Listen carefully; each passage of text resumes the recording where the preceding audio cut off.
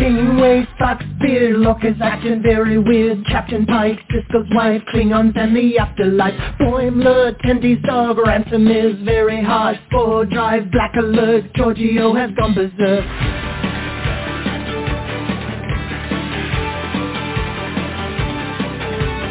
Teacher Batleth, Edward is an idiot. Spock is dead, Worf is wed, Chekhov's wearing red.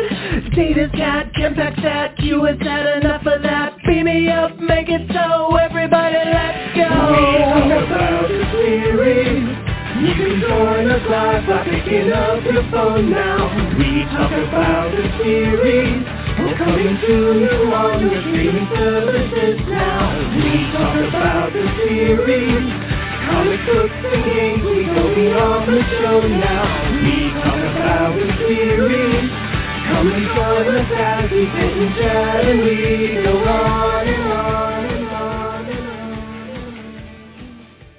Well, good evening, Trekkies and Trekkers around the globe. It is Thursday, April 20th, 2023. It is 7:30 p.m. Eastern Daylight Savings Time.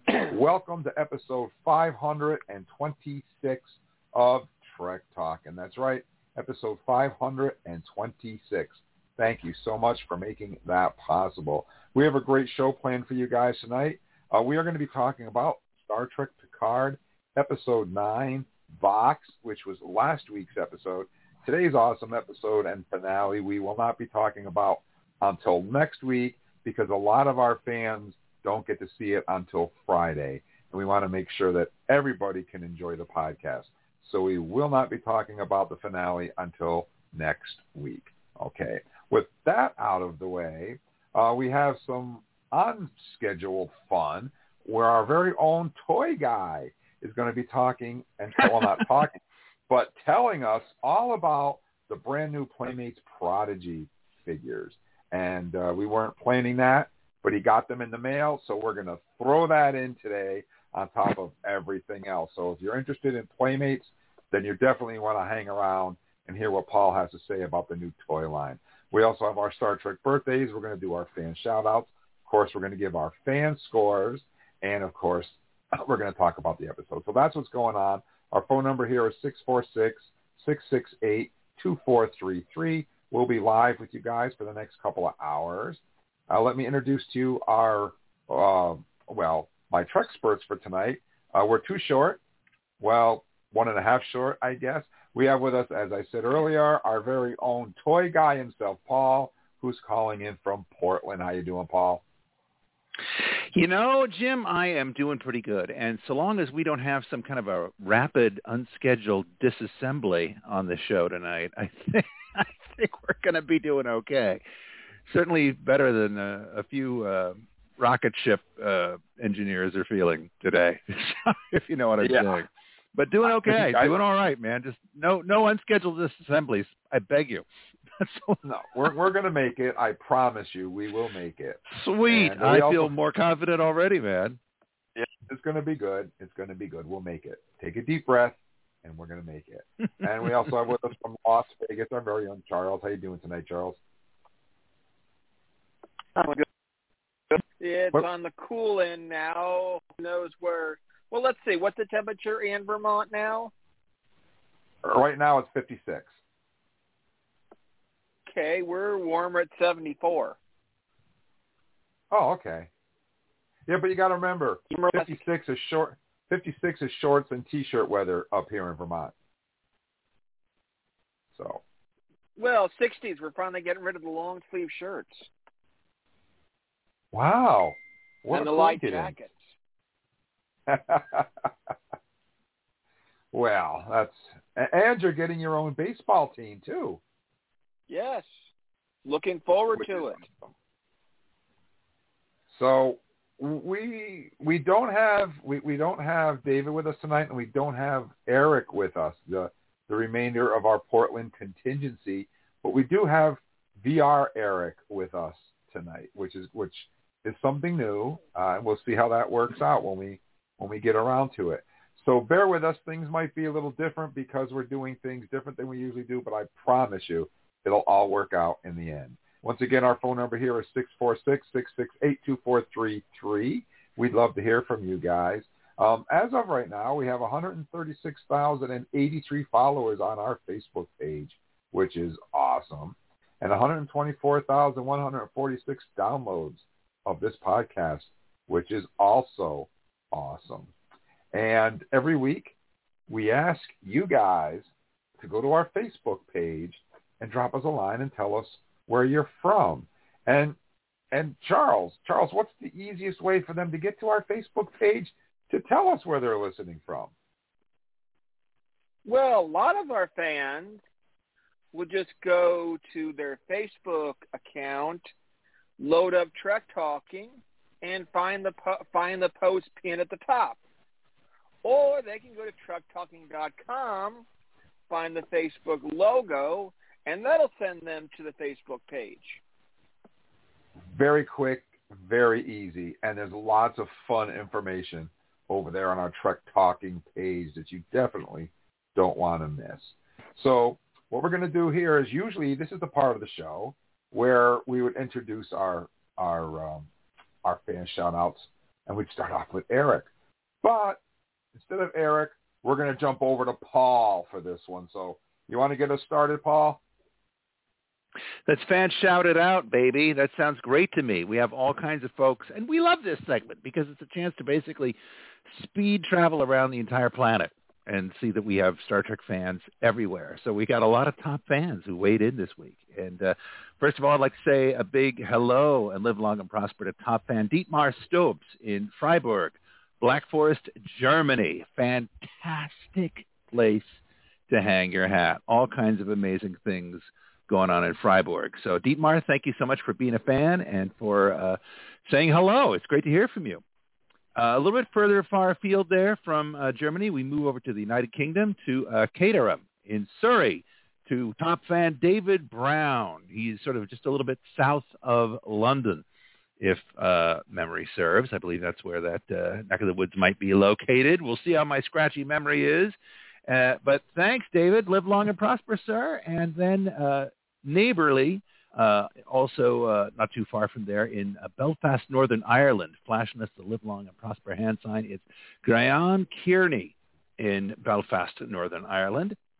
And finally, also showing the live long and prosper sign, it's Cheryl Reed, who confesses that she's an American living with her German husband in Portugal. Whoa!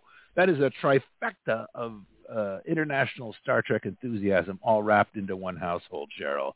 You got America, Germany, and Portugal, and there's Star Trek playing no matter where you are. So thank you all for saying hello and for sharing your enthusiasm for Star Trek with us and for hanging out and giving your ear to the podcast. Charles, what you got going on? Who do you like to say hello to this week? Well, gee, this sounds like a Paul name here. I'm going to say Ivana Gisvold from Silverdale, Washington. I'm sorry, I might have had an issue with your name, but welcome anyway. Top fan Rod Mueller from Frigid, Wisconsin. I understand how you feel, Rod. I got a friend who's up in Wisconsin and is not happy with more snow recently. Darlene Christel from southeastern Wisconsin, also, who's probably bundled up with the cold weather. And top fan Joshua Cassin, birthplace Los Angeles, California, raised in southwest Missouri and consider Lockwood, Missouri my hometown. Currently live in Ada, Oklahoma. Never been outside of the U.S. in my life, but would love to visit some of the places like Ireland, Israel, or Italy someday. Yes, Joshua, it definitely is worth getting out and seeing some of these. I've been over to Europe, or over to England, and a little bit of the Pacific. Dave's not here, man. I guess I got to keep Dave's going. not here. Yep. Good morning. Must Dave. be 420. Yeah, must be. Yvonne Woodward from Kathama Falls, Oregon. I started my journey in Germany with a big smiling face with hearts in her eyes. Welcome. Barry Cole from North Carolina. Live long and prosper. Welcome, Barry. Aaron Benjamin Sinna, Southside Chicago. Grew up in the 60s and 70s. I was a paper boy delivering for the Chicago Times, the Chicago Tribune, and the Chicago Defender. And I watched Star Trek with my 3 older brothers. I am 12 of 16, a.k.a. number 12, after I came home from our evening delivery routes. Man, that many people. You were all fighting over the TV then. Top fan Gregory Mullen from Jacksonville, Florida. Kind of warm. I've heard stories about the warm temperatures in Florida. So, Paul, who's on your actual list? I got another one, man. They're coming in fast and furious. So I'm going to go back to the wonderful land of Germany here, to Leipzig, actually, to our friend, top fan Andre Mueller, who has, I believe, signed in a couple times in the past that I recall. Andre's an enthusiastic fan of Trek Talking and Star Trek, so great to hear from you, Andre. I hope things are treating you well over there in Leipzig. Now, guys, do you know every now and then you get one of those scenes in Star Trek where you see just massive Geordi's area where we just saw where all the ships are docked, right? And there's just at that special station, right? It's just like, oh my God, every ship you can imagine is docked here. Well, our next person I want to say hello to is Edwin Stearman, who says live long and prosper, because Edwin lives in that very kind of place, at least as far as nautical shipping goes. He is in Rotterdam in the Netherlands, and that, my friends, is one of the most major port cities on the entire planet. There are just ships everywhere, from the biggest, most modern things you can imagine to vintage ships from the 17th century, you name it. An incredible shipping destination, and a city also known for its tremendous modern architecture. So I think Edwin's living in kind of a cool Star Trek destination myself, and he's flashing the live long and prosper to prove it. So great to hear from you, Edwin. Thanks for checking in. Live long and prosper and kapla to Sara Dorocic in Zagreb, Croatia. Absolutely wonderful to hear from you, Sarah. Thank you so much for being a fan. And finally for me, it's Ingveldur Og Tolli, who is from Iceland but currently living in Norway. I've got Sirius Jones to visit those Nordic countries. Everybody I know that goes to Iceland sends me back pictures of themselves basking in some phenomenal hot springs. It's just, you think of Iceland as being incredibly cold, but I keep seeing people looking like they're in a hot tub when they go there, so I don't know. And there's just pretty much nothing about the Nordic regions that doesn't just blow me away. So I got to go visit that part of the world at some point very soon, Ingveldur, but it is wonderful to hear from you. And I'm betting we got some more folks who are saying hello on our list. Isn't that so, Uncle Jim? Absolutely. We've got some more great ones here.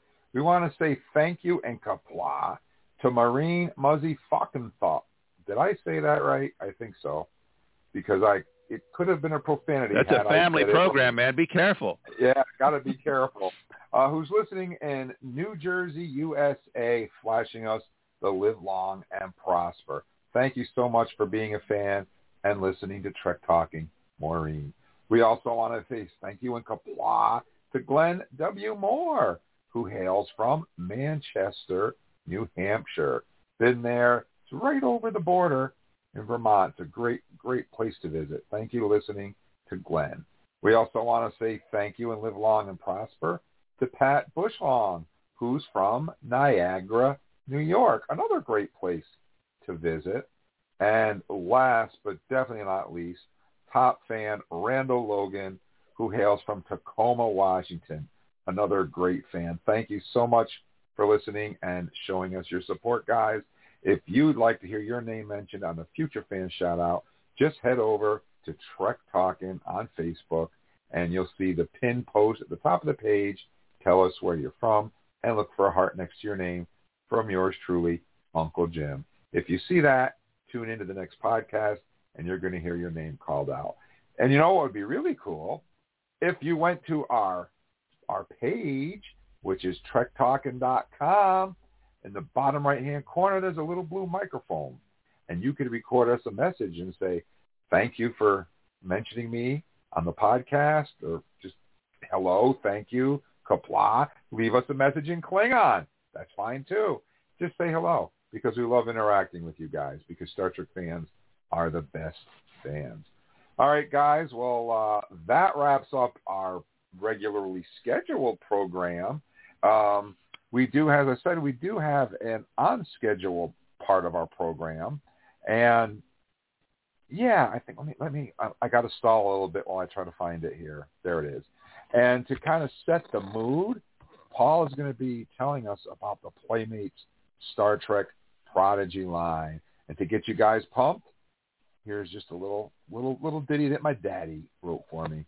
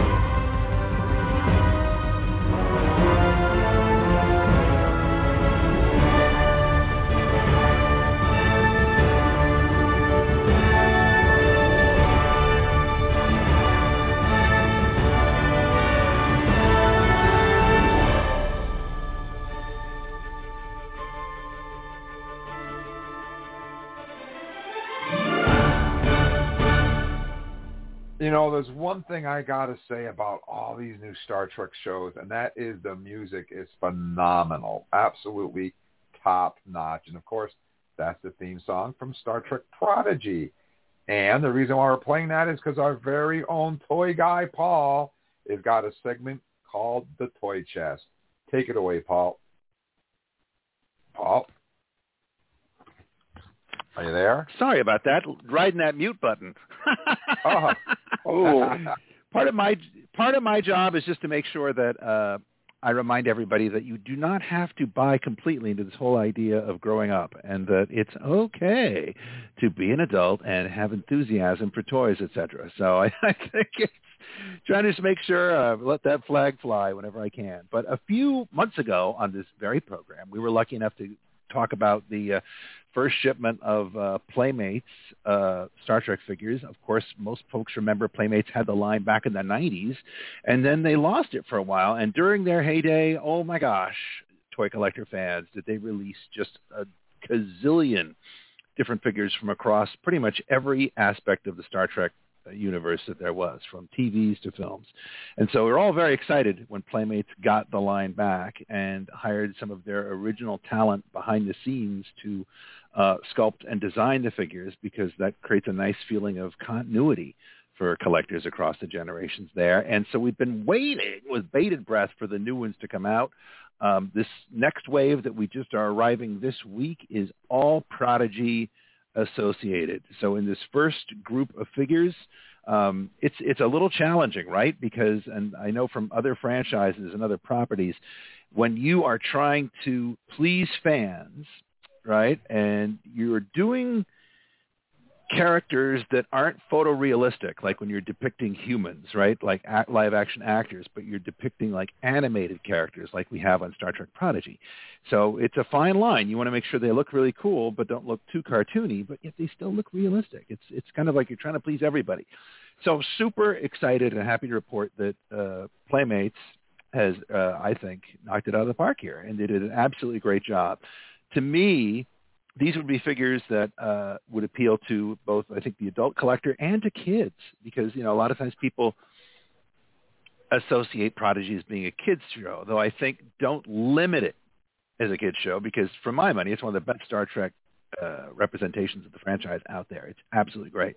So if you haven't watched Prodigy yet, wow, you're in for a real treat, because it is definitely great and not something you should miss. So let me first just briefly, only got to take a couple minutes here because, wow, we have a lot to talk about with this week's Picard. So I don't want to take up too much time, but I will tell you the first figure that we have here is a 2-pack, okay? And the 2-pack figure features our lead character from the show, Dal Rael, and lovable, squishy sidekick, Murph, in all his gelatinous, happy splendor here. So you've got those two characters along with a display stand that Dal can stand on here. They look really, really terrific. And we'll put some pictures up on the Trek Talking Facebook page so that you all can take a look at those later on tonight. So jump on over to the Facebook page and you can see these up close, see what they look like. He's got a couple of hand accessories. I'm pretty sure these are phasers that he has here. Murph looks really good, and it's great. It's really good attention to detail on here that I really appreciate. One of the things, just to point that out, I mean, he's got his braid in the back, Dal does, but it's a tiny little thing.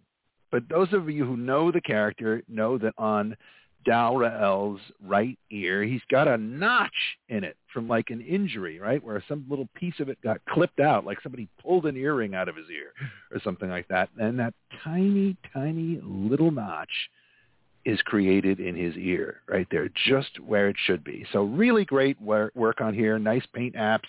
Really, really terrific. I definitely recommend it. You can't talk about Dal, though, without talking about his BFF, Gwendala. And Gwendala is here as well. She's got a really unique facial expression, and I really think that they captured it.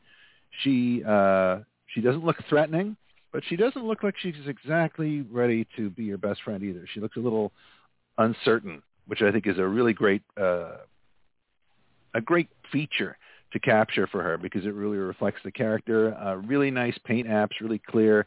A whole bunch of those different extending accessories that she's able to manipulate with her neuroflux abilities, where she can move all those different fretworks into any kinds of tools or battle swords or shields or what have you.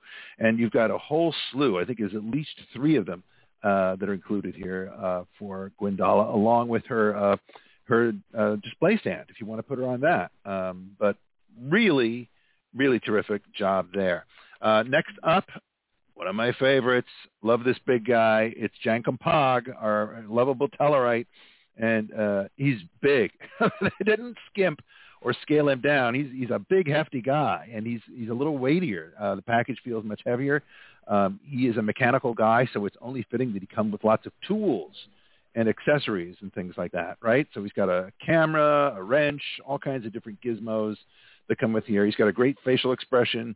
A lot of times you go and you look at toys and action figures and you complain about the paint applications. They're sloppy, especially on the faces. And none of these suffer from that. These are all super clean paint applications. They look really, really good. Nice posability, good articulations, especially on Jankum Pog's kind of robotic right hand. It looks dynamite. Really, really cool. They really did a great job with that, and I'm just turning this around here, make sure I'm not missing anything. But it's just packed full of accessories with Jankum Pog. Really nice job. And then during this wave, we conclude this out with the 5th figure, because, again, Dal Rael and Murph was a 2-pack. We have fan favorite Zero that we have here, that crazy lovable Medusan. And, again, really, with the character's design that we have for Zero, super complicated with all of his different hinges and mechanical arms and his containment suit, right? All those different cast-off materials that he's got. Looks kind of unusual. And you're like, okay, that's a lot of articulation, a lot of details, but they really pulled it off, right? Because it's like, it looks great, nice posability, elbows, knees, all articulated, hips articulated. So you can move this guy around.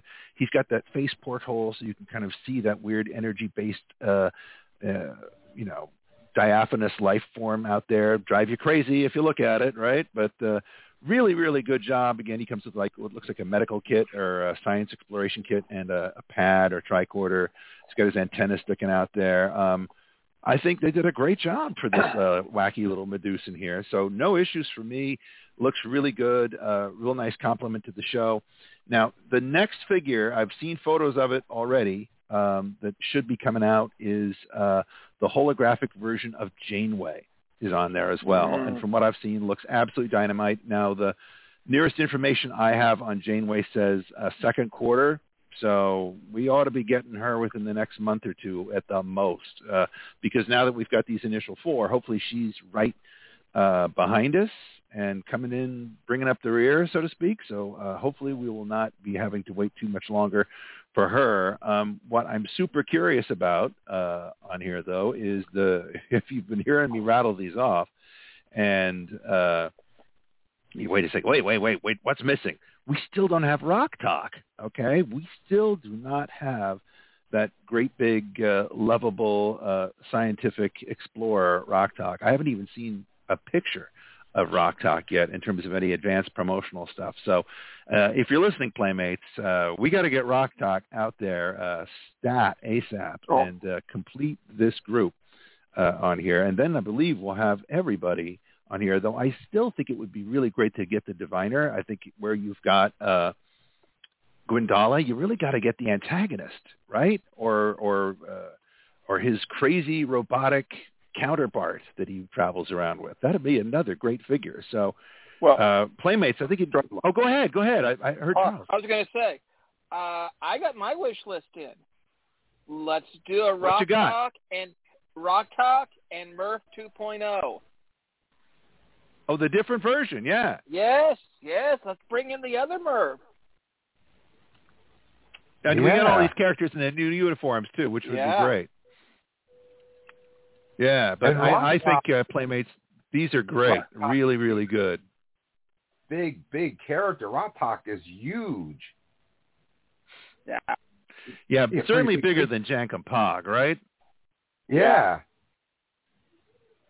Yeah, so I would like to see that. I think that'd probably be a double-sized character is my guess, like, one of those, deluxe things like you see the McFarlane toy companies do, right, where it's a bigger size box and it's going to be a bigger, more deluxe package. But I think pack it full of accessories or do it as a 2-pack. But you can't leave this crew incomplete. I think that's one of the things I would say, right? You got to have them all together. We want to see them together. We want to pose them as a crew together because they've been through so much together. So we definitely want to be able to get that whole thing together here, Playmates. And I should also mention on here, Playmates, if you're, again, Dreadnought would be great. We would love Dreadnought in addition to the Diviner, right? You got to have them. But as far as I know, Playmates, from your Star Trek license, you have now released everything that you've given us pictures of, okay? So everything that you've shown us previews for and your websites and stuff, anything that's been shown at a convention, as far as I know, for Star Trek has now been released. So what that means, friends, it's time to tease us again. It's time to release the next group of photos of what will hopefully be a wave of who knows what coming soon. Will they be Strange New World figures? Will they be Picard figures, more Discovery figures, which I would love? Who knows? But we got them. On behalf of toy collectors everywhere, I just want to say, Playmates, you're doing a heck of a job. It's really good to have you back at the helm, creating Star Trek toys. Also, big shout out to them for their vehicles and their accessories like the phaser and communicator and the new Enterprise that they've done as well. Spectacular job. I just want to throw out one more comment, and that is that we hear so often, boy, do toy collectors like to complain. Oh, my God. And I will tell you, a lot of times people talk about inflation and stuff, but these Playmates figures are preposterously reasonably priced. They really, really are. For what you get, they are, I think, frankly, an incredible bargain. So you can find these anywhere. Amazon right now, exclusive toy companies like Entertainment Earth and Big Bad Toy Store have them. So they're available. They're in stock. Go get them, fans. And I think that wraps up my little toy segment, Jim, for this week. But they're really, really fun. And we'll put pictures up later tonight. Absolutely. No, I was looking online. Amazon has them for $14.66, but they won't ship until the middle of May. I looked on Target, and they are $12 something, and I can get them next week. Yeah, that's a pretty good deal. Amazon's so weird though. It's like I get toys from them all the time, and it'll say, releases in September, right? And you order it, and then magically you get an email. Your item has shipped. They release. I think they always sort of underpromise as far as release dates go, because stuff you just never know when it's going to come out. So it's kind of cool, but they're doing a really good job on there. In fact, another person, Uncle Jim, who also is collecting these figures and is delighted to be able to show them off, is our good friend of the show, Aaron Waltke, who is, of course, Emmy-winning screenwriter and executive producer of Prodigy on Paramount, and as well as shows like Troll Hunters and Wizards and Unikitty. And he is not shy at showing off his Prodigy figures. Because how cool is that when you create a bunch of storylines and then you could see some of your characters depicted, right? And the very universe that you yourself get to dabble in as a writer. And there are the toys themselves. So pretty cool. But I'm really hoping when he's free, we get to have Aaron Waltke back on the show again. And I'm glad to see you've got toys in your house as well, my friend. So go out and get some toys, people, and watch Prodigy. And we'll get back to our regularly scheduled program, Jim. Yes, thank you for another awesome toy chest from the very own Paul the Toy Guy. And this is the part of the show where we do our Star Trek birthdays, which means we have to hear from Worf.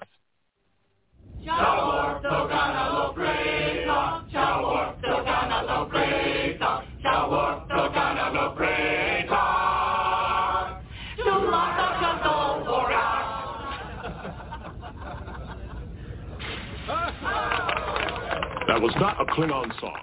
Guys, this is the part of the show where we do our Star Trek birthdays, and we always start off by remembering those members of our Star Trek family who, sadly enough, are no longer with us.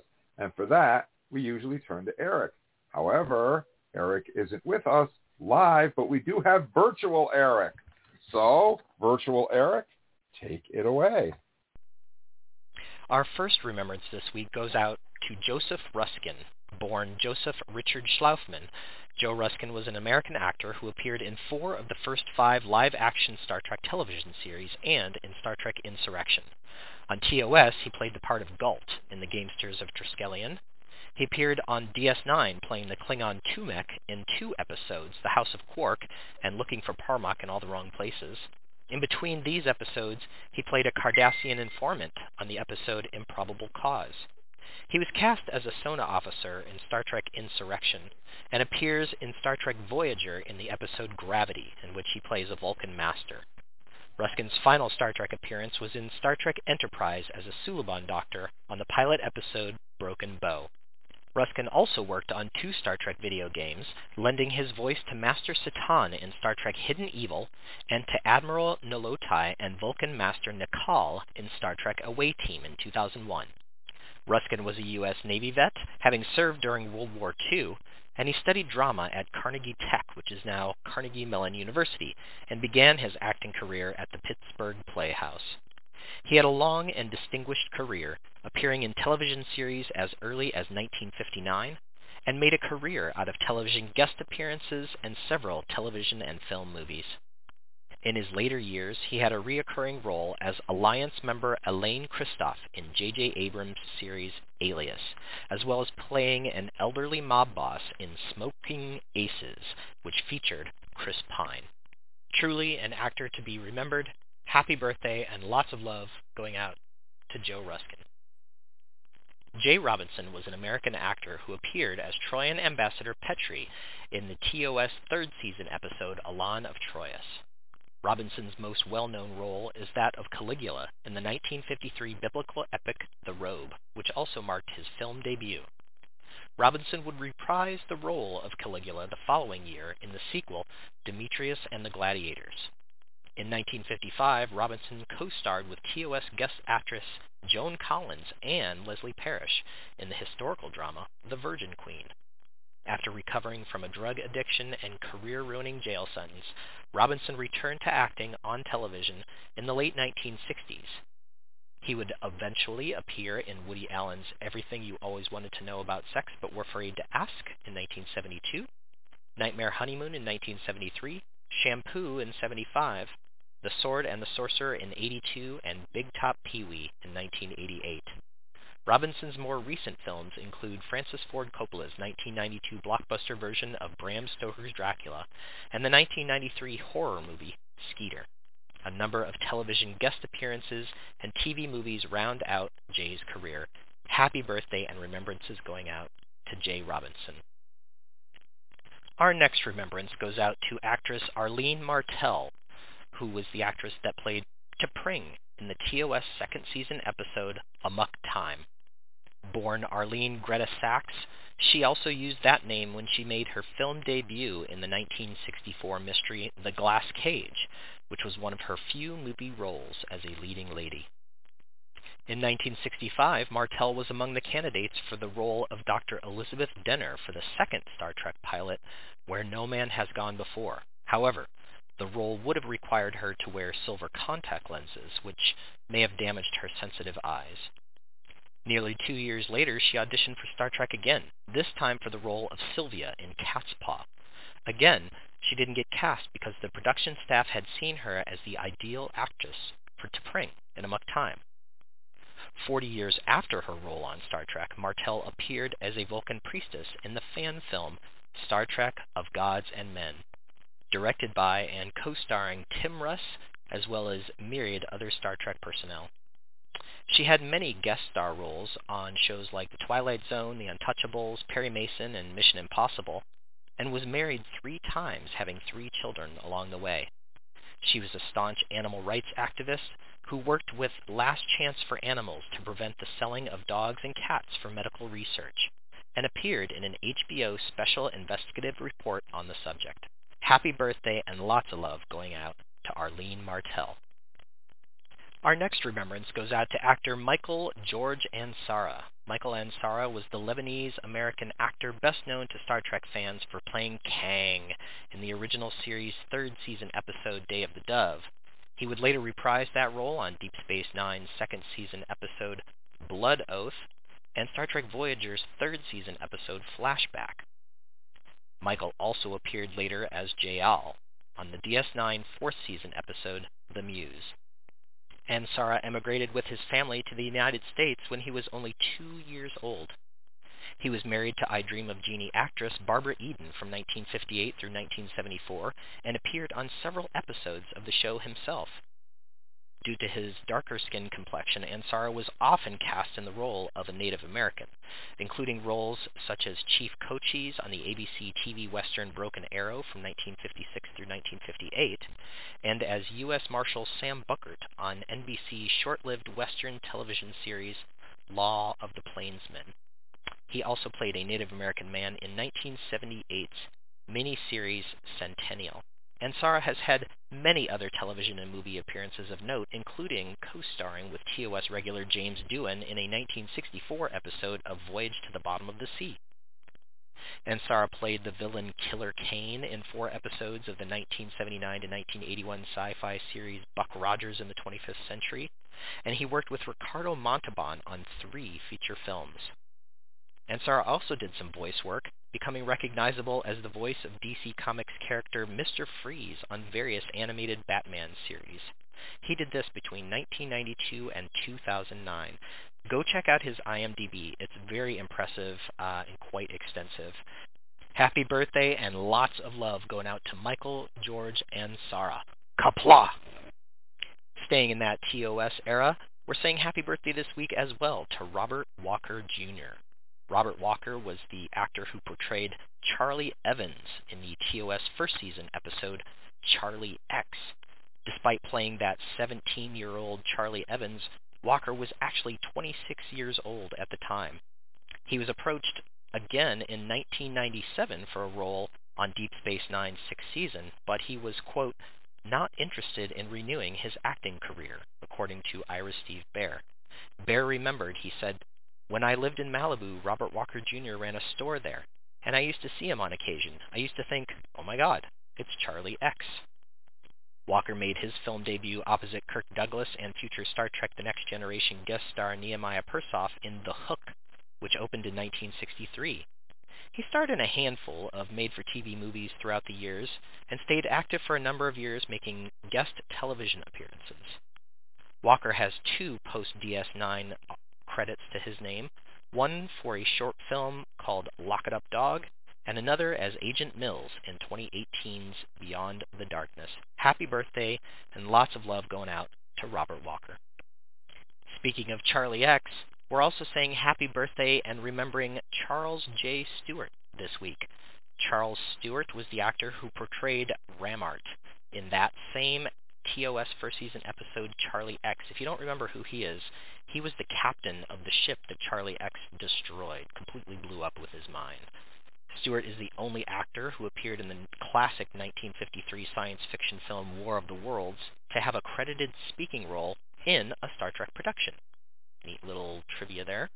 He also made guest appearances on shows like My Favorite Martian, Batman, Bewitched, The Invaders, The Brady Bunch, The Invisible Man, and Knots Landing. Charles also starred in a few made-for-TV movies, including The Miracle of Kathy Miller, Grace Kelly, and War of the Colossal Beast. Happy birthday and remembrances going out to Charles J. Stewart. We're also saying happy birthday this week to the very prolific actor Peter Mark Richman. Peter Richman played Ralph Offenhouse in the Next Generation first season episode The Neutral Zone. Peter was born Marvin Jack Richman and grew up one of 5 children in a very poor family, which he talked about occasionally. An amazingly prolific actor, Richman was no stranger to science fiction, appearing in 2 episodes of The Outer Limits, as well as The Twilight Zone's penultimate episode, The Fear.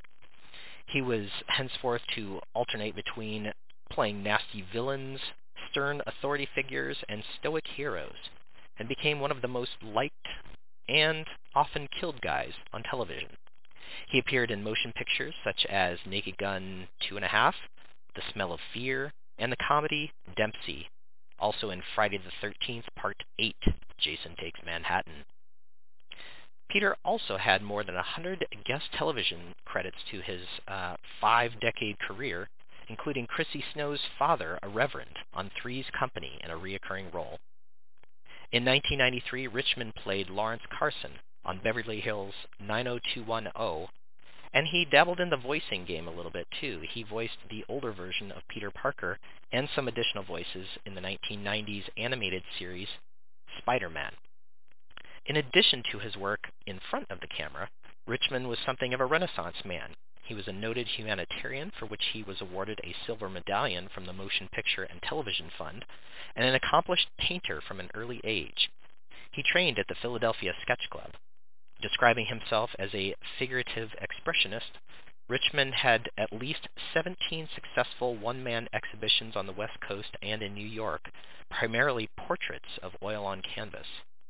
He's also written 2 novels and several stage plays, 2 of which include his solo show Four Faces and the one-act play A Medal for Murray. Happy birthday, and just a lot of respect going out to Peter Mark Richman, who lived to the ripe old age of 93. We lost him just back in January of 2021. Happy birthday, Peter. We're also saying happy birthday this week to actor David Graff. David Graff was an American actor who guest starred as Fred Noonan in the Star Trek Voyager second season episode The 37s. He was also on Deep Space Nine as the character Lesket in the 5th season episode Soldiers of the Empire. In addition to his episodic appearances, Graff also did voice work on several Trek video games, including Star Trek Voyager Elite Force and Star Trek Away Team. He's best remembered for his role as Officer and later Sergeant Eugene Tackleberry in all 7 of the Police Academy movies from 1984 through 1994. Struggling to find acting work at the beginning of his career, He made his television debut as a contestant on the game show The $20,000 Pyramid, where he won $10,000 with the help of celebrity guest panelist Patty Duke. After his game show appearance, Graff took on several small guest roles on popular shows like MASH, The A-Team, and Hardcastle and McCormick. He actually appeared in the last 2 episodes of another show we've talked about before, Beauty and the Beast, in 1990. David Graff would work with future Star Trek Enterprise actors Scott Bakula and Dean Stockwell on their series Quantum Leap. He was described as a quiet man who never forgot his roots.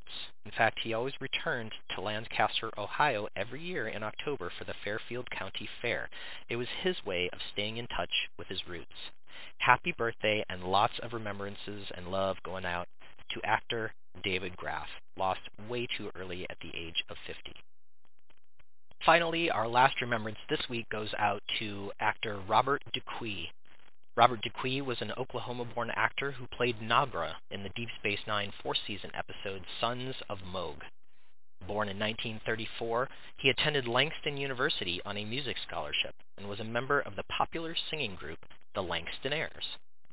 Following a 4-year stint in the U.S. Air Force, Dupuy went to New York to pursue a career in show business. He began appearing on television in the mid-'60s and frequently portrayed tough, hard-nosed, say-it-like-you-see-it characters with a great deal of fiery bravado and steely conviction. Dupuy and fellow Star Trek guest actors Bruce Davidson, Zane Cassidy, and Charles Rocket won a Golden Globe Award as part of the cast of Robert Altman's 1993 film Shortcuts.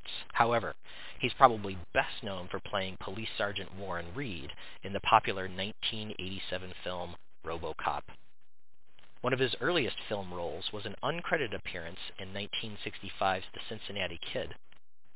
Dupuy had several other noteworthy film credits to his name throughout his life, but in addition to those acting credits, Dupuy served 10 years on the board of directors of the Screen Actors Guild, during which time he encouraged both women and minority groups to participate more in the media. Happy birthday, and lots of love and remembrances going out to actor Robert Dupuy. And that does it for our remembrances this week. I'm now going to pass that flaming birthday candle back over to my fellow Treksperts. Well, thank you so much, Virtual Eric. And it's time to talk about Star Trek stars who are still with us. And for that, we're going to go to Charles. Thank you. I'll take this candle.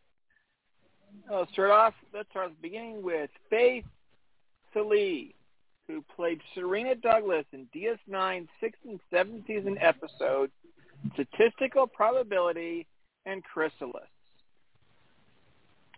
Douglas Spain, actor from Los Angeles, California, who played Chakotay in Star Trek season 2.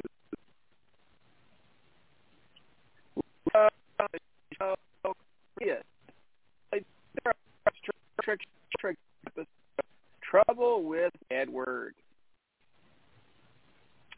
Belinda Gier met hologram Ellie in Discovery's 3rd season episode Die Trying, and there is a tide. Brendan also appeared in 9 episodes of X-Files between season 3 and season 4. A reoccurring, I believe, is a detective. Tim Ransom played the genetically engineered human Jack in Star Trek Deep Space Nine's 6th and 7th season episode Statistical Probability and Chrysalis. Just like fellow co-actor Sale. Interesting thing on Tim is his singing voice was dubbed into the episode Chrysalis. So when you hear singing in there, that is actually his voice. This one was definitely a conversation piece when we got through the end of Discovery Season 1. A very happy birthday, Clint Howard. And let me go down his list. Played Balak in TOS episode The Coconut Maneuver. young child who played that being. Buck in Enterprise's Acquisition. In DS9's Past Tense Part 2, and played the creepy Orion Discovery, Will You Take My Hand? As the one giving Tilly that panic salt, I believe it was, that got her falling down. Interesting that Clint has appeared in 16 films directed by his elder brother, Ron Howard. So it's interesting that Ron Howard, in all his productions, brother appears in a lot of them. And finally, Ian Alexander, an American actor and Twitch streamer, who played Gray Tal in the 3rd and 4th season episode of Star Trek Discovery. 10 episodes altogether. Can't wait to see more of Gray appear. And if you want to see a little more of Gray or Ian, go look up on YouTube and look up Discovery Does D&D. As later on, I think we'll hear about DM. But I'm going to take Fleming's hand before it gets too low and pass it on to Paul. Thanks, Charles. Absolutely. Let me echo a big happy birthday to Ian Alexander. Big fans here on the show, and wish you all the very best. Keep at it. I've got all kinds of folks who are celebrating birthdays this week. First of all, happy birthday to a couple of child actors. I'd like to wish Emma Ho a happy birthday, who played Oriana in the Strange New Worlds first season episode, All Those Who Wonder. I'm not sure if Emma is related to Ian Ho. Could be, but another child actor who played the first servant in the Strange New Worlds first season episode, Lift Us Where Suffering Cannot Reach. So a couple of excellent younger voices who are joining the Star Trek universe. You get a role as a youngster, might kind of plant the seed where you want to keep doing it. So who knows what other roles that we'll see those two in as time progresses. Very cool individual here. I'd like to wish a huge Olympian birthday to actor Michael Forrest, who we acknowledge for all kinds of good things, but we first of all became to know Michael for playing the god Apollo in the original series second season episode, Who Mourns for Adonis? Michael Forrest has had all kinds of interesting work. Had been on the early editions of The Twilight Zone and has done movies as diverse as Ninja Scroll, King Kong Lives, and Castaway with Tom Hanks. And very, very cool. I just love the fact that years later, Michael Forrest got a chance to reprise the character of Greek god Apollo due to the really amazing web series Star Trek Continues, which basically continues the original series in the same visual and storytelling style as the original series episode did.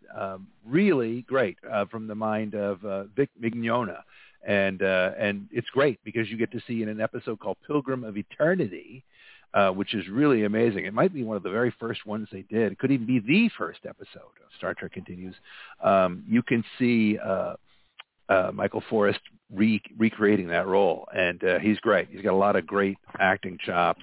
Very cool thing. So check that out if you're ever wishing there were old original series episodes that never got made. You wish there was more. You'd swear you were watching one when you watch Star Trek Continues. They did a heck of a good job. So really, really excellent production there. I'd also like to wish happy birthday to Elizabeth Kapuuiliani Lindsay, who played Louisa Kim in the Next Gen first season episode Home Soil.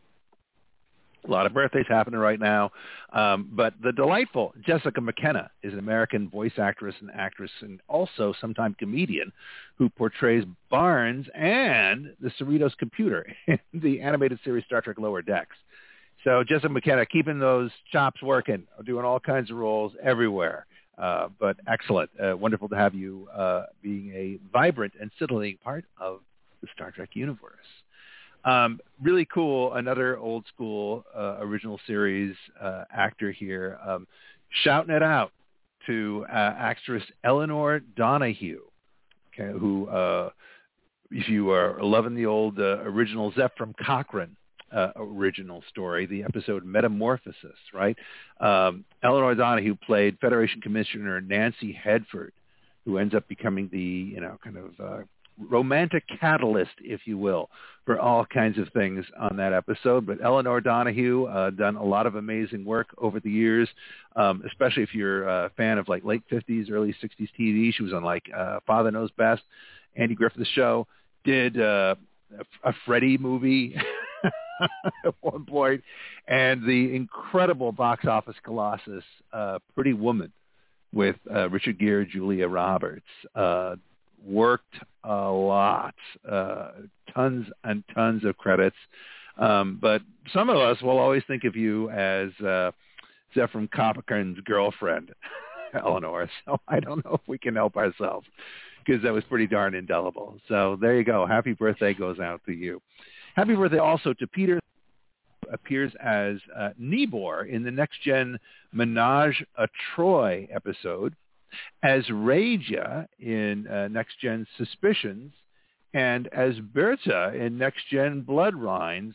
These are all Ferengi, right? And then, boy, apparently he really was good at getting the makeup on and not complaining, because Peter got cast a lot in 3 different Next Gen roles as 3 different characters. That's pretty amazing.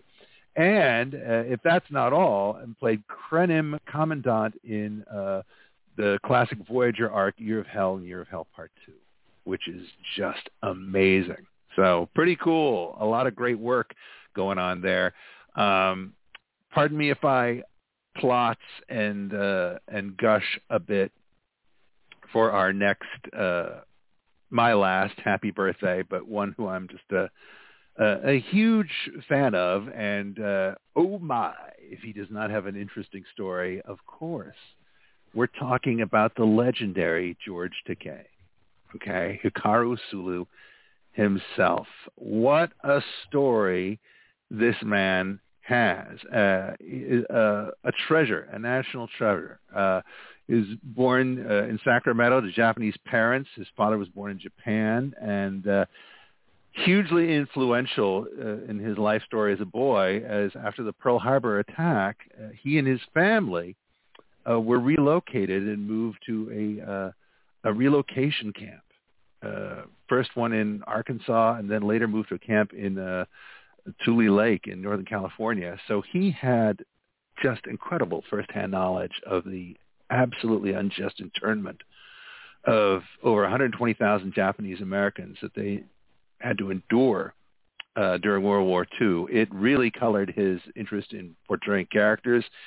And he ultimately ended up working on a play that has become a huge hit. It's a musical called Allegiance that is basically set during the Japanese-American internment of World War II, inspired by his personal experiences. And he is the star of that show as well. It was a huge hit here in Broadway when it debuted in San Diego, and my understanding is it's doing really, really well in London right now as well, where he's spreading the timeless issue of treating people with dignity and not imprisoning them by a guilt of association. Fun story about George Takei. Early in his career, he got a job in 1956 on the MGM lot, right? And he would, the old Godzilla movie Rodan about the giant bird, right? Rodan from 1956. Not a Godzilla movie, but you know what I mean. He got a job on the MGM lot, and he dubbed like 8 different characters from Japanese into English for Rodan, which is great, man. Science fiction was something that apparently was in his stars and you could never escape. And so he got bit by the acting bug hard after that fun experience. And he transferred to UCLA as a theater arts major, and the rest, as they say, is history. Of course, he, Gene Roddenberry wanted a diverse crew. Right, it was very important to me. To him, he was cast in Where No Man Has Gone Before in the second pilot, and he remained a regular character when the series went into production. During one of the hiatuses of the second, I think it was the first season, if I remember correctly, he did a John Wayne picture called The Green Berets as well, and then of course was massively influential in the feature film franchise of all of the Star Trek movies. Wonderful to see him in Star Trek VI, The Undiscovered Country, where he shows he's obtained the rank of captain, right, which is just amazing. And a lot of Captain Sulu fans out there who continue to enjoy depictions of him, and also appeared in a flashback in Star Trek Voyager as well. So he is just an amazing human being. He's run quite a few different marathons. He ran the Olympic torch during the torch relay in 1984 for the Olympics, and he, of course, has a star on the Hollywood Walk of Fame, and is a sometime regular guest on the wacky and unpredictable Howard Stern radio program, where he is hysterical because he's a very unfiltered guest, and you can always count on George to shoot straight, if you'll pardon the expression, and tell it like it is. He's a wonderful human being, and it's just a treasure knowing he's out there. He is one of the great bright lights insisting on dignity and equality and respect for all. And so a very heroic member of the Star Trek community, if you want my opinion. And I just think he's a delight. May you be out there and entertain us for many, many long more years to come, George Takei. Thank you for everything you've done. You are an absolute delight. Jim, let me pass it to you, buddy. Well, on the George front, I just want to say breaking news is that Alex Kurtzman has announced that we are going to get a Star Trek TV movie every 2 years on Paramount Plus. The first one is going to be Section 31 with Michelle Yeoh, which I'm really psyched about. But who knows? Maybe the second one would be Captain Sulu. Fans and George himself have been clamoring for a Captain Sulu for years. And now that we have this 2-hour movie thing going on, maybe we will get to see the adventures of Captain Sulu on the USS Excelsior. Wouldn't that be great? We'll have to wait. Oh, dude, well, we've proved right now that, I mean, like this season 3 of Picard has shown that the love for the legacy characters is just unprecedented, okay? I mean, it's crazy. People would eat that up with a spoon. That would be a huge hit. I think, everybody loves George. I mean, he's great, and he just brings it. He's got so much energy and creativity. I think that's a sensational idea. I think we should champion that. I love that idea. Yeah, if you're listening, Paramount Plus, there you have it. Yeah. Come on, CBS, let's get going. I think what they're doing there is great. I think this 2-hour movie format gives them opportunities to do things that they couldn't do in a full episodic or a full series, but just some little one-offs. And I think Captain Sulu is the perfect one-off. So let's see if we can make somebody pitches a great idea. It doesn't necessarily lend itself to being explored in multiple hours for a long series format, but it's a great Star Trek story, right? It's cool, it's new, or it's something that we've always wanted but never got. I mean, those are great. It's a terrific format because it almost lends itself to a recurring, like an anthology kind of format, except instead of an hour-long thing, you're getting movies. It's really smart. I think it's a really neat idea. It's like down. It doesn't tie an act down for a year. It ties him down for a few months, which means it's easier to get people like Michelle Yeoh for a few months than having to tie her down to a entire season, which can take a year or more to film. Yeah, and that really speaks to her fondness for the property and for the character, right? Because here she's just fresh off the Oscar, right? Just nailed the Oscar. She's the most popular actor alive right now. I mean, she could have her pick of anything that she wants to do. What does she want to do? She wants to come back and do justice to that character that she's so fond of, and God, what a neat thing. I just thought that was wonderful when she announced that with great affection. I mean, it just goes to, we really are living in a cool, resurgent period of Star Trek right now. These are neat times, which a lot more to come, which is just so great, dudes. You know, first we got short treks, now we have long treks, right? So let's see how that plays out. Sign me up, buddy. Sign me up. I'm ready. I've got a couple more birthdays to go for, and then we're going to get our fan scores on last week's episode. So first, I want to say happy birthday to Ashley Judd. You may have heard of her. She played Ensign Robin Leifler in the TNG 5th season episodes Darmok and The Game. Next, I want to wish happy birthday to Robert Hooks, who played Admiral Morrow in Star Trek III, The Search for Spock. Good Admiral, Evil Admiral. Virtual Eric isn't here, so we'll leave that for him to worry about. Next, I want to say happy birthday to Sol Rodriguez, who's an Argentinian actor who played Teresa Ramirez in the second season of Star Trek Picard. She's the one that Rios ran off with, who had the young son in season 2 of Picard. Happy birthday. The next one is a big one. He's married to Tilly herself, Mary Wiseman. He's also been on this podcast a couple of times. He plays D&D with the Discovery actors. Of course, we're talking about the awesome Noah Averbat-Catch, who played Rin on Star Trek Discovery's 3rd season episodes Scavengers, The Sanctuary, and There Is a Tide. He is so funny. We've had him on the podcast. He's great. He was a Star Trek fan. He went to Star Trek conventions, just like all of us do. And then he ended up marrying the awesome Mary Wiseman and being on Star Trek himself. So dreams do come true. Stick with it. Rin's the Andorian, right? Yeah. Yes, he's the Andorian that got his testicles cut that off. guy's awesome. He is awesome. He's fantastic. Yeah. Really, really, really fun.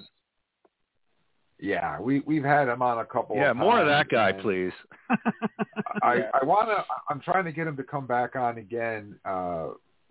We were going to have him on, but then when he couldn't talk to us because of the Discovery thing, because Mary Wiseman wasn't in season 4 a lot because they were working on that Starfleet thing and he couldn't talk about it. So, but now that that's over, maybe we can get him to come back on now.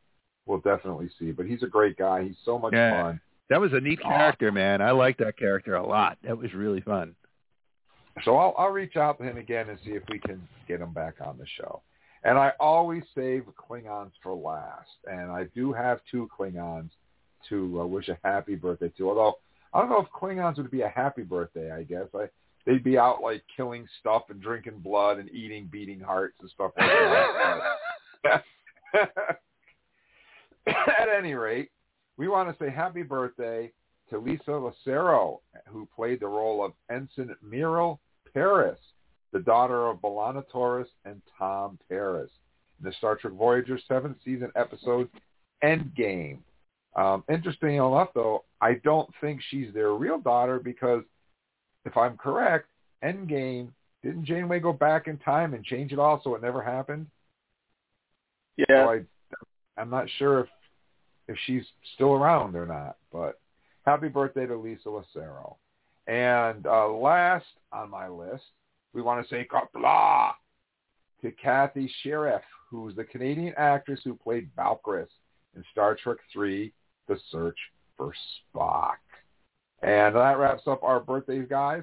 And every week on our Facebook page, I ask you guys, our fans, to tell us your score of this week's episode and why on a scale of 1 to 10, with 10 being the best.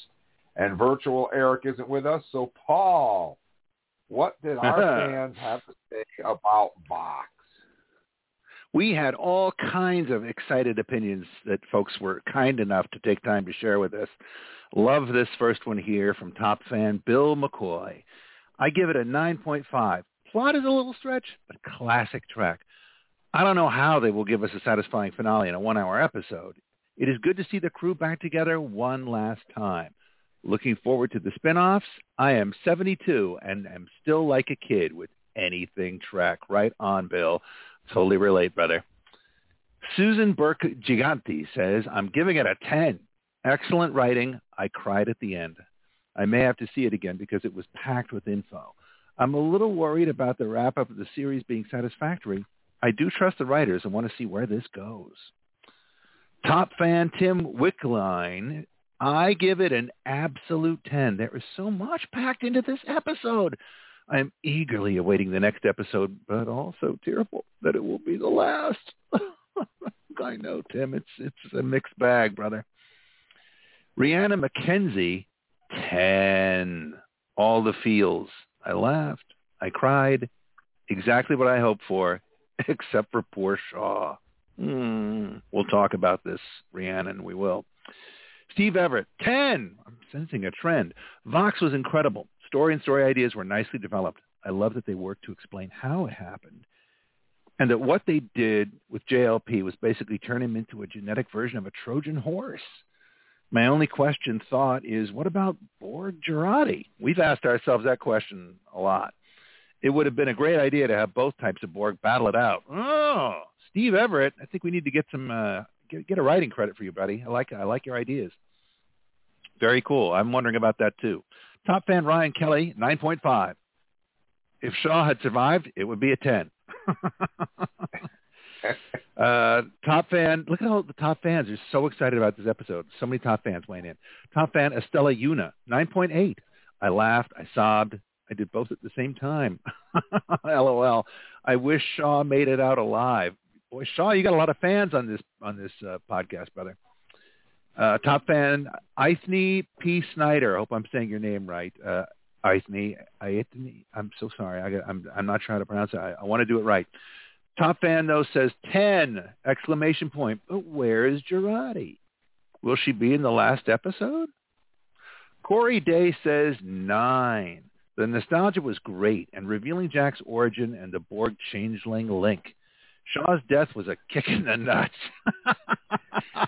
They're really in a mess now. I'm expecting them to technobabble a solution to shut down the link and the Borg drones. They got a lot to do in a 1-hour episode. Great assessment, Corey. Top fan Bob Rimza says 5. Bob says, back to the Borg, even though it seems like it is a direct conflict with the season 2 and First Contact. The Borg are like that booger you can't get off your finger. Bob. And even though it was great to see the bridge crew back on the Enterprise D, the thought that Geordi was putting it back together like a 67 Nova in his garage is a bit of a stretch. The same for the notion that a partial bridge crew is going to take the ship into combat and save the Federation again. Was disappointed to see Shaw die. The ending is predictable, but I guess I will have to wait and see how many survive. Robert S. Kistler says 9. There's one major flaw, though, in the storyline. They claim they had not heard anything from the Borg in 10 years. Yet last year's storyline was about contacting Borg, or should I say the Borg contacting Starfleet, Picard specifically. Borg Queen Dr. Jurati to the rescue? A lot of people are wondering about that, Robert. Brady Mikesell, 9.5. Only a few things that bug me. Again, I feel like the writers forgot about the end of season 2. It's been over a decade since anyone has seen the Borg. Wait, wasn't that maybe a year ago? Also, whatever happened to that transwarp conduit just sitting there with the other Borg Queen standing watch? Also, Jurati was a good Borg. Why hasn't anyone thought of getting her help? Seems like she could help a lot, being a Borg Queen. I do feel like they should have said something about that by now, even if we just found out that this other Borg Queen killed Jurati. If they didn't want Jurati as part of the solution, hell, they could have had this other Borg Queen come through that transwarp conduit and kill Jurati. Not that I want Jurati dead, but it would have been a way to tie that loose end if they didn't want Jurati involved. So that bugged me.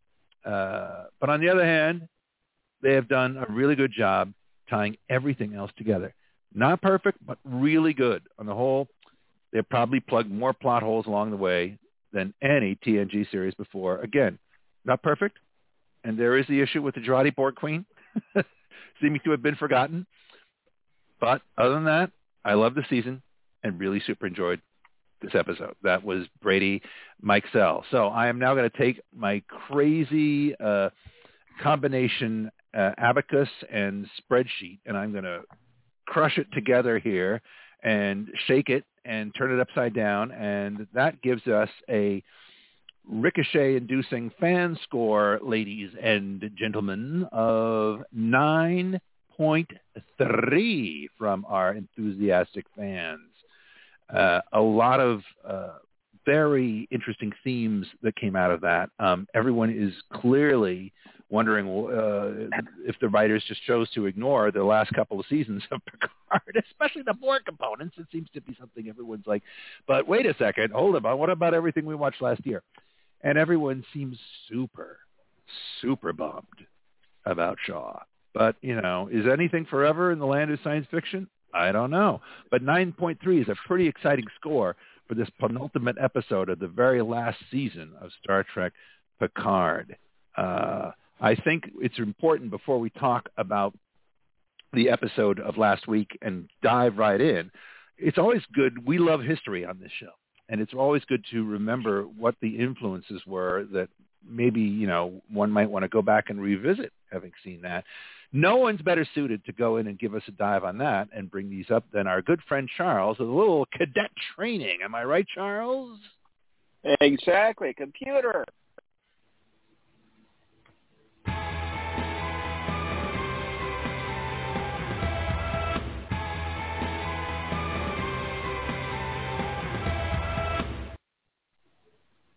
I got a few in here, but I think we get enough interest in it.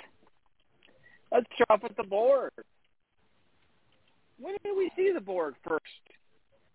Well, in the series, we went to TNG's Q-Who, Season 2, Episode 16. That was when Q took us to the Delta Quadrant and introduced us to the first Borg. Our interaction, which is still a big topic, is Best of Both Worlds, Season 3, Episode 26, Season 4, Episode 1. A big cliffhanger. And then all the way over to Voyager, Season 6, Episode 26, Season 8, Season 7, Episode 1, where we get the introduction to our first transwarp conduit. Interesting. I did not realize this. The F is actually based on Star Trek Online. There was an actual contest, and a winner was chosen, and that is the image they use for the Enterprise F. And speaking back of Best of Both Worlds, that's where we met Commander Shelby, which, interesting, we learned the fact that we now meet Admiral Elizabeth Shelby. Shelby never had a first name. But this is not the only time we've seen her. We also got a glimpse of her in Lower Decks, in an embarrassment of Dopplers, Season 2, Episode 5, where we meet Captain Shelby in her number 1. We get to see the Enterprise D. If you want to get a little more detail on the Enterprise D, just watch The Next Generation. The interesting shot we had of Geordi and Data flying the ship. We can go all the way back to TNG Season 1, where Geordi and Wesley usually switched, and the one sitting in front in that big chair. So, Jim, I think we want to discuss this episode. I think the first character who probably would discuss it first. Yes, absolutely. We're going to have Virtual Eric dive right in here first, and then the rest of our co-hosts are going to join right in. So take it away, Virtual Eric.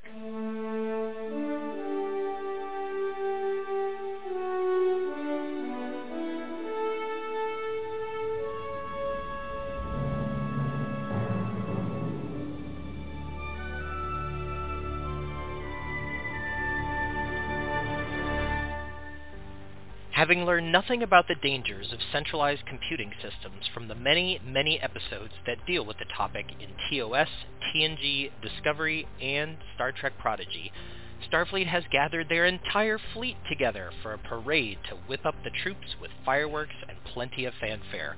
Welcome to Frontier Day.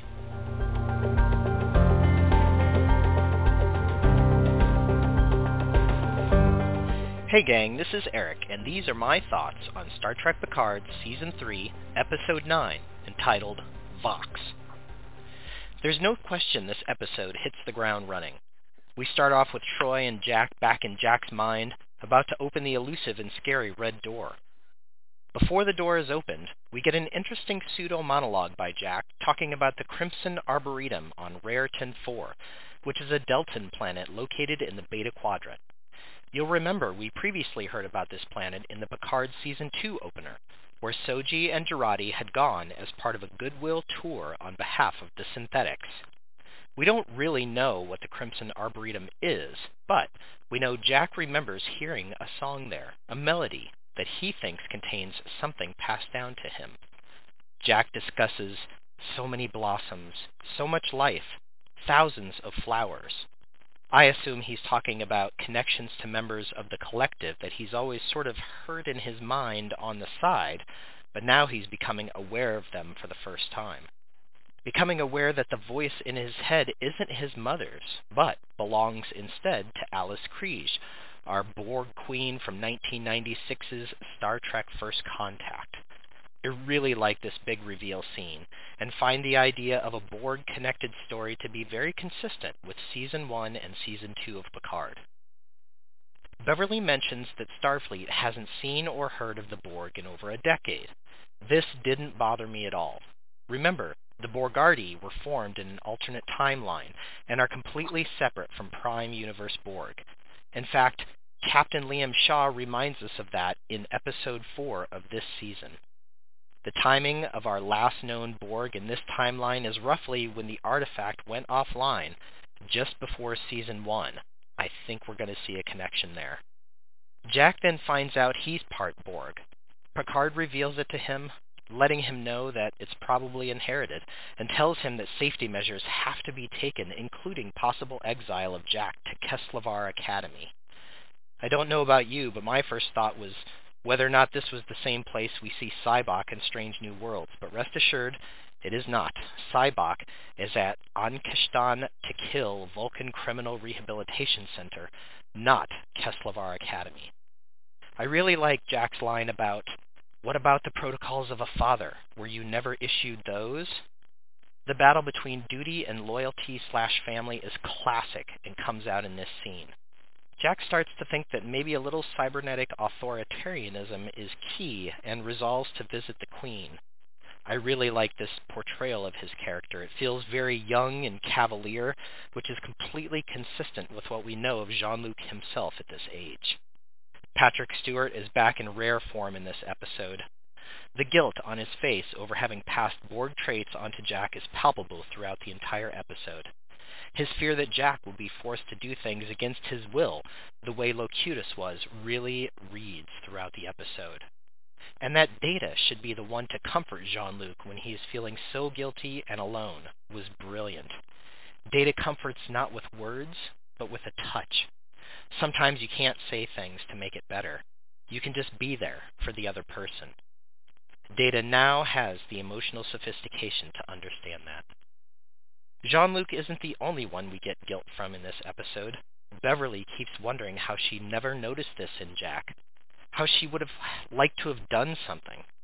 Any parent would feel the same about things over which we have no control. But we also get a lot of really cool Beverly in this episode. She's the one who puts the entire puzzle about the organic Borg stuff together.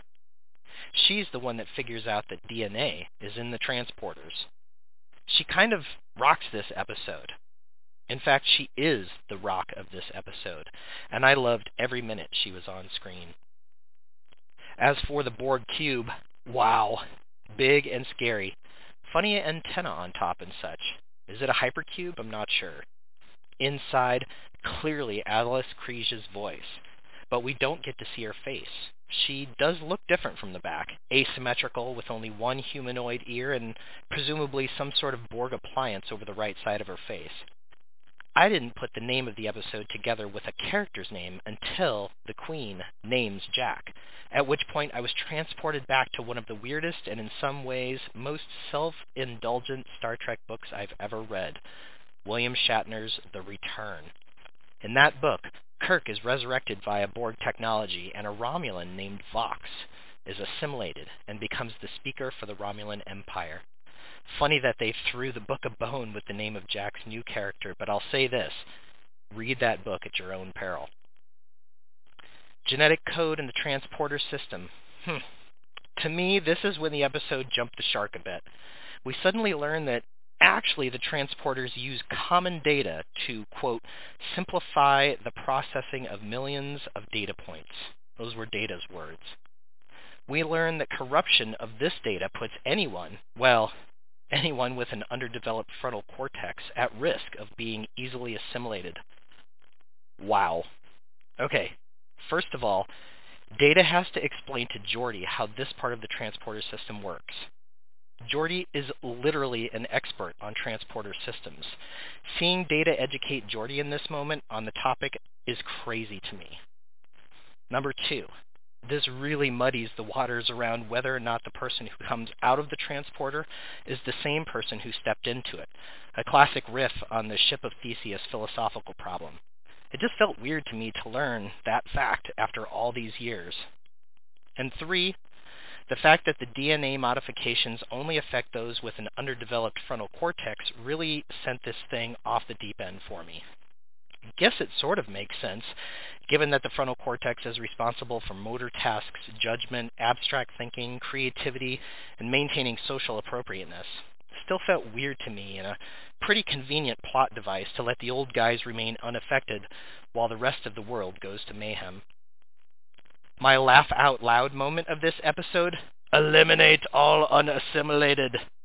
I felt like a bunch of Daleks were running around screaming, exterminate, exterminate. So funny and ridiculous, honestly. The NCC 1701F is a beautiful ship. Although the reveal was a little overdone with the fireworks and whatnot, I really would like to see more of this ship on screen. Unfortunately, it looks like we won't get a chance to see more of Admiral Shelby, who appears to die at the hands of the new Borg in this episode. I felt that this was a travesty and an end unbefitting such a Trek legend, particularly because she was the Borg expert. But then again, Jean-Luc couldn't believe she endorsed the fleet formation system anyway, so maybe she got what she deserved. I'm not sure. Speaking of deaths, I think we all knew Shaw's was coming. It was sad to see him go. His death felt sort of formulaic to me. At least we got to see him finally call Seven by her real name. Maybe she'll start using it over comms herself now. Finally, the Enterprise D was a great reveal. In some ways, we thought that this might be coming as well, but that made the moment no less special for me. Seeing it rendered with new computer technology was amazing. I loved how they step onto the bridge in the dark, and that although the lights first seemed to light the bridge only to Picard-era levels of lighting, aka way too dark, they continue to warm up to TNG levels of lighting. The weapons may be inferior, and the bridge may seem a little small by today's standards, but Picard missed the carpet, and so did we. What a special moment. Great as well to hear Majel Barrett's voice one more time. Not created from the recording she did just before her death as part of the future AI recreation of her voice, but rather taken directly from the audio in Chain of Command, where Picard retakes control of the Enterprise. I want to see the D warp away with that TNG warp effect from the opening credits of the show, but we didn't get to see that. I guess there's always episode 10. All in all, I did enjoy this episode quite a bit, despite the fact that I find aspects of this entire concept of the young kids getting biologically assimilated pretty absurd. I also think this season is running pretty heavy on nostalgia. I don't know that that's a problem, but it kind of highlights the fact that the story arc relies heavily on the past and us caring and sort of already knowing about it. Hopefully this isn't shutting too many new Trek viewers out of the conversation. But then again, Picard probably isn't a show that many new Trek viewers are going to pick up for the first time anyway. Maybe this is just CBS Paramount knowing their audience particularly well. I'm thinking the Enterprise D is a great ship, but it's not going to win this war alone. So we'll see where it can get help from.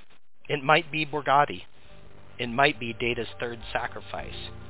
Or they could send Picard onto his next life on a wave of self-sacrifice that sums up, well, many lives well lived. We'll have to see. Eric's Fearless episode score, 8.5. All right, thank you, Virtual Eric. Wow. And now It we're was exhaustive and comprehensive. Yeah, we're not virtual; we're live. Yeah, we're unchained and unfiltered. Let's talk about the death of Shaw. Let's start with that. What do you say? I thought it was sad, right? I mean, I thought he was a dick. The first time we met him, I didn't like him at all, and he grew on me to the point where I was like, let's get this guy through, please, and he grew on me. And when they killed him, I was like, no. I was upset when they killed him, absolutely. But as one of our fans said, I think it was on the wall. It had to happen. I wasn't surprised. I was upset myself. Of all the characters in the series, I think Shaw's the one that has gotten growth. That character got growth because I think he went from the character that was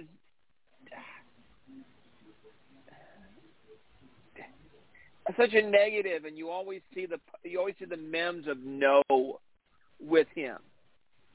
But the character grew, and he's a one-dimensional character. No, we learned he had multi-dimensions. He had reasons why he did what he did. Because of surviving Wolf 359 and what he went through. And I think what he went through to survive where others didn't. So he was a bit of a hard captain. But he was a good captain. And I think really got us to really root for him. And to lose him at the end kind of just was a sadness for us. So sad to see him go. Would love to see him back, and would love to get more details about him. And I also think that his speech about Wolf 359 was probably one of the finest moments in Star Trek Picard Season 3, is when he gives that impassioned speech of what it was like to be on one of those ships. Right. It was, he delivered it just wow. And Picard's reaction and Jack's reaction, that was a turning point for me with that character. That was part of his growth. Yeah. And why the character, we started liking the character. And I follow him on Twitter, and he is awesome. Absolutely awesome on Twitter. He videotaped a goodbye to the fans on Twitter that was great. So we're going to definitely miss him. What about the death of Shelby? Were you surprised to see Shelby show up? Oh, definitely was surprised to see Shelby show up. We knew we were kind of hoping to get Admiral Janeway, but to show that Shelby's moved up the ranks was rather surprising. But did you notice as Eric said, Shelby was a five-star admiral? We've never seen a 5-star admiral before. She's the first, which is interesting. Well, she's moved up. She's really seriously moved her up way. But yet, all the work she did with Borg and yet helps to integrate all the ships together. Yeah. It's like, I know, even, That it's kind of, preposterously ironic, really. I mean, everyone's looking at her like, what? Like, it's kind of ridiculous given how, she was supposed to be the Borg expert and, the tactical, that was her whole thing in Best of Both Worlds, right? The tactical expert, right? Here's somebody who basically flunked, Tactics 101, or certainly not capable of learning from her past experiences. I forgot about them. But, it's one of those things I think you just have to be, that it's just clearly, it's just a plot device, and it may not be the most, salient one in terms of, making real sense from an adult perspective, but I guess you just go with it, right? I mean, there's a lot of stuff like that. And I found that stuff that might normally make me crazy, maybe I'm just surfing on a wave of fondness for this season, but it's just like, when, it's what is it again? It's not Foundation Day? No, what is it called? Frontier Day. Frontier Day. Thank you. Frontier Day, right? Okay. It's bad enough that there's fireworks, right? They have fireworks going off, right? But guys, to have the fireworks make sounds in outer space? Come on! I think they were more of a hologram or a illusion of fireworks. Yeah, but they're making the sound. It's just, it just drove me nuts. I was just like, come on. But it's just one of those things that when you're out that far in suspending disbelief, I think you just got to go for it, right? It's just like the things Eric pointed out about the only affecting people who are under 25, right, and all that stuff, and the biological, things of it. I think you just got to go with it. It's just, I did find with this episode for me that there were things that, and this has been kind of a pattern for me a little bit this season, right? Stuff that I initially was not, as okay with or necessarily fond of. On a second viewing, I became way more on board with. Right? I think a second viewing almost is necessary on some of these to really kind of see how all the pieces fit together. But yeah, it's some things that are kind of goofy, but on the whole, okay with it. Well, I think, first of all, in space, no one can hear you scream. So if they can't hear you scream, they can't hear fireworks either, right? Yeah, no one can hear the fireworks either. Right. But that's one of those things that TV's always done. I mean, when the ship warps out, it makes a whoosh sound, right? Well, there's no sound. I mean, it's just one of those things they do for dramatic license, for time immemorial. Even the most hardcore sci-fi science shows like The Expanse, they have to have some sound just to keep the audience, engaged, because they know people just can't handle it, right? They got to have all the familiarity things, or they disconnect their brains. So it's just, I think it's one of those things you have to just buy it. The human brain is very audio driven, visually stimulated, but also audiologically stimulated, and that's why music is so important, because it stimulates your brain and pulls you into the moment. And that's why so many people don't like 2001: A Space Odyssey, because there's no sound. And if they just added a little bit of sound here and there, more people might actually enjoy that movie for what it is. But that's a different situation. Back to Star Trek. I think that the whole Shelby thing, the changelings were involved very heavily, and Rose says that they infiltrated Starfleet at the highest ranks. So if I was a betting person, I would say that the reason why this whole thing happened and Frontier Day happened and the fleet and this whole ridiculous charade happened is because the changelings made it happen. I don't think it would have happened without them. I have no proof of that. They never said that outright in the episode.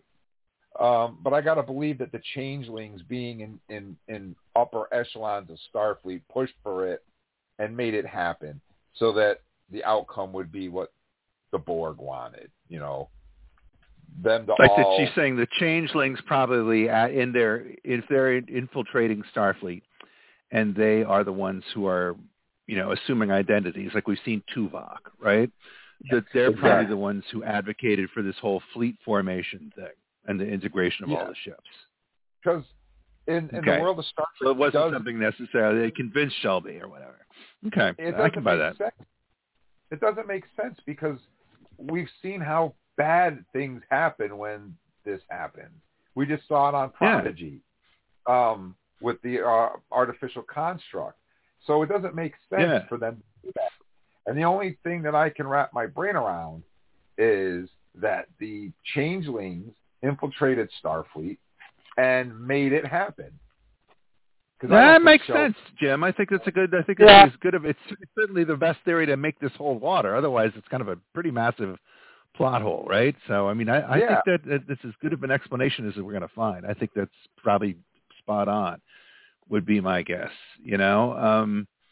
It's funny.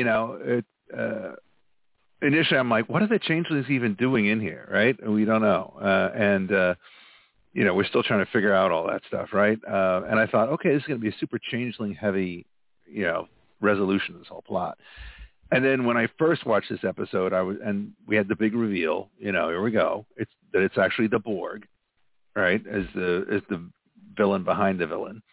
I was really kind of like, whoa. I mean, kind of like, I think my reaction was kind of like the Borg again at first, because it's like, we've seen that so many times. We just saw it last year, right? So it's kind of like, it's going to be the Borg again? And for a few minutes, it's funny to watch your reactions to things. Now they change. And so for a few minutes, I was like, I was kind of disappointed that was the big reveal, right? That it wasn't something new or original that we hadn't seen before. But it's like, we're doing Borg again? It's like, Q again, Borg again, whatever. But then it was interesting because they found a fresh way of doing it. They found this whole thing with Picard's DNA and the fact that it was kind of almost like one of our top fans said, like a Trojan horse, right? And that it had been dormant with him this whole time in a way that they were not able to detect.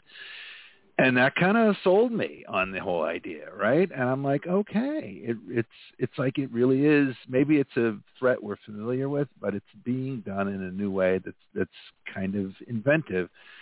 And then watching it a second time, I really kind of got on board with it. And I was just like, yeah, okay, I think I'm ready to do this. And for part of me, I think the reason I got on board with it as much was because of Jack Crusher's performance. The actor who plays Jack Crusher. I thought he sold that so well to me about his angst and his just, his embarrassment and his anxiety about the whole thing. I think he sold it. He sold what could have been really an awkward, plot thing. And I just think he did such a good job of, making that character relatable here. Now that he knows, we actually do know what's behind the red door. Right? I thought he did a really lovely job of convincing us to just, go with, suspend your disbelief. I think that's what I'm trying to say, right? Suspend your disbelief and follow me. And I think he did a great job. So kudos goes out to the guest star. I'm still learning his name. I got Todd Stashwick down. But Ed Spaliers, right? Yeah, Ed Spaliers. Yeah, really good job, sir, in that role. And I bought it, so I think he did a terrific job with that. Well, our one fan said, and I quote, "It's like a booger on your finger, and you can't flick it off." and I got, if you guys recall, way back in the beginning, I called the Borg. Yeah, I said it's the Borg. Listen to our podcast. I called it, and the reason why I said that is because if you look at season 1, you look at season 2, it had to be the Borg because the Borg are the Borg are like Picard's Joker to Batman. They are They're the biggest nemesis of Picard. Yes, they're the nemesis that his demon that he never dealt with and adequately. And when they came up with that genetic thing, I'm with you, Paul. That was what sold me. I was like, oh my God, you mean Queen implanted that, waiting for Picard to procreate, and then was going to take over using his children. What better way to get back at Locutus than that? And that was brilliant. Because then it makes it less of a plot thing and more of a character thing for Picard that way, right? Because he's been having all this conflict about being a father and about accepting who he is, and all the it ties up nicely with all the ghosts of like Wolf 359 from like Shaw and stuff like that. It becomes kind of a thing that isn't just a convenience of the plot for this season, but kind of fits, if you will, into the whole larger tapestry of Next Gen as a whole. And so I really think you're right. Sticking with the alien premises, I want to say this time it's personal. That's 2 alien references in one episode. But, right? So really interesting. The other point I wanted to make was something that Eric had mentioned, and that is the fact that it was only people under 25 that turned evil, and the old people were good. It was like one generation versus another generation. And we're seeing that. We're almost seeing that today in the real world, where it's one group of people against another group of people. And in this case, it was the young people versus the old, but I don't want to say young and old, 25 versus over 25. And I thought that was a great mirror for what's going on. That if we allow ourselves to be divided, however you divide it, we're going to lose. And the only way that we can be victorious is if we come together and set those differences apart. I thought that was a great analogy. So. Yeah, and I really got to, they did a thing very consciously where they, they really wanted to make sure, and it's just like, I don't think there's a beating heart in the fan community that didn't feel moved at seeing the D again and seeing everybody on that bridge. I mean, that was just so incredibly beautifully done, right? That was a moment. That was a TV moment that I think just will, in the annals of, this franchise, people will remember this because I think they handle it really tastefully, and it was just really potent and really great. But it was very deliberate, right, that they, kind of engineered the plot so that only the original cast got back on that ship. They made sure that back on the Titan, Rafi and Seven are still there, right? And because they're there with Shaw. So separating them out that way, I think, I don't know where that's going to go yet for the last episode, but clever, really well done. But man, I'm just to say it again, MVP status to Jerry Ryan. She's just bringing it in every scene. She's just, just rock solid, compelling. As a heroic character, I would follow her anywhere.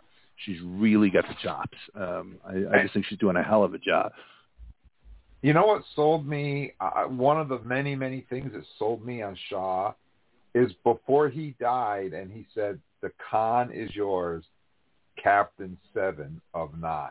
And that was... He acknowledged her real name with his dying breath. Yeah, that was a big moment. That was because we had that whole moment where he refused to call her 7 of 9. Absolutely refused. Wouldn't do it. And then it's like as you're leaving life's tether, you have your honest moment and you come to terms with it all, right? I mean, that was a great moment. Yeah, I agree. It's just I think the fan. I hope that somehow there's a way to divine some way to bring that character back. I mean, clearly the community loves Captain Shaw, right? And he is a really fun actor. I would love it if they could figure out a way, to give us more of him, because he's, admittedly in one episode a bit of an a-hole, right? He says that about himself. He goes, I mistook, being an a-hole for having character or something like that, he says in an early episode, right? And he's not one-dimensional, right? And he had this really fantastic relationship with everybody, not just with Seven, but with, the old crew too. And he's just obstinate and difficult, but at the end, really likable. And that's he really crafted a great... How long has it been since there's been a new character in the Star Trek universe that you really felt earned an enduring place that you just really liked and wanted to see a heck of a lot more of? It's been a while. Oh, So, no, yeah. there have been a few. Hemmer? Pike. Saru for me. Hammer. Saru, right? Saru. Tilly. Saru, yeah, Hemmer, you're right. But I agree with that with Hemmer, too. I agree. You forget about him. But man, this guy just really did, you know, I don't know. It's just something about him. He really did do a great job. He really broke through in a really neat way. So I hope we see more of him and stuff like that. And really fun, continuing to really enjoy watching Data and Geordi in this whole thing, right? You know, Geordi's a little less fearful now, I think. Seems like he's still extremely concerned about his daughters and stuff, but he knows when it's time to leave the ship and get in the shuttle, he's willing to do it, right? He's willing to listen to Data's influence, his common sense, right? And then Data, I hope we die quickly. Yeah. Oh my God, that's hysterical. But I love that Data's got more emotions now. He's got more to deal with, right? It's just it's like he's been kind of contained as an actor for a long time, and he gets to be a lot more out of the box now, which is super fun to watch. Yeah. And I don't want her to get overlooked, but I also, a couple things. It's like, it was really, I think Eric pointed this out about Alice Krieger, right? When we heard that voice as the Borg Queen, unmistakable. I mean, that voice is just, there's no one else has that voice. It was so cool to see her again. But I don't want to,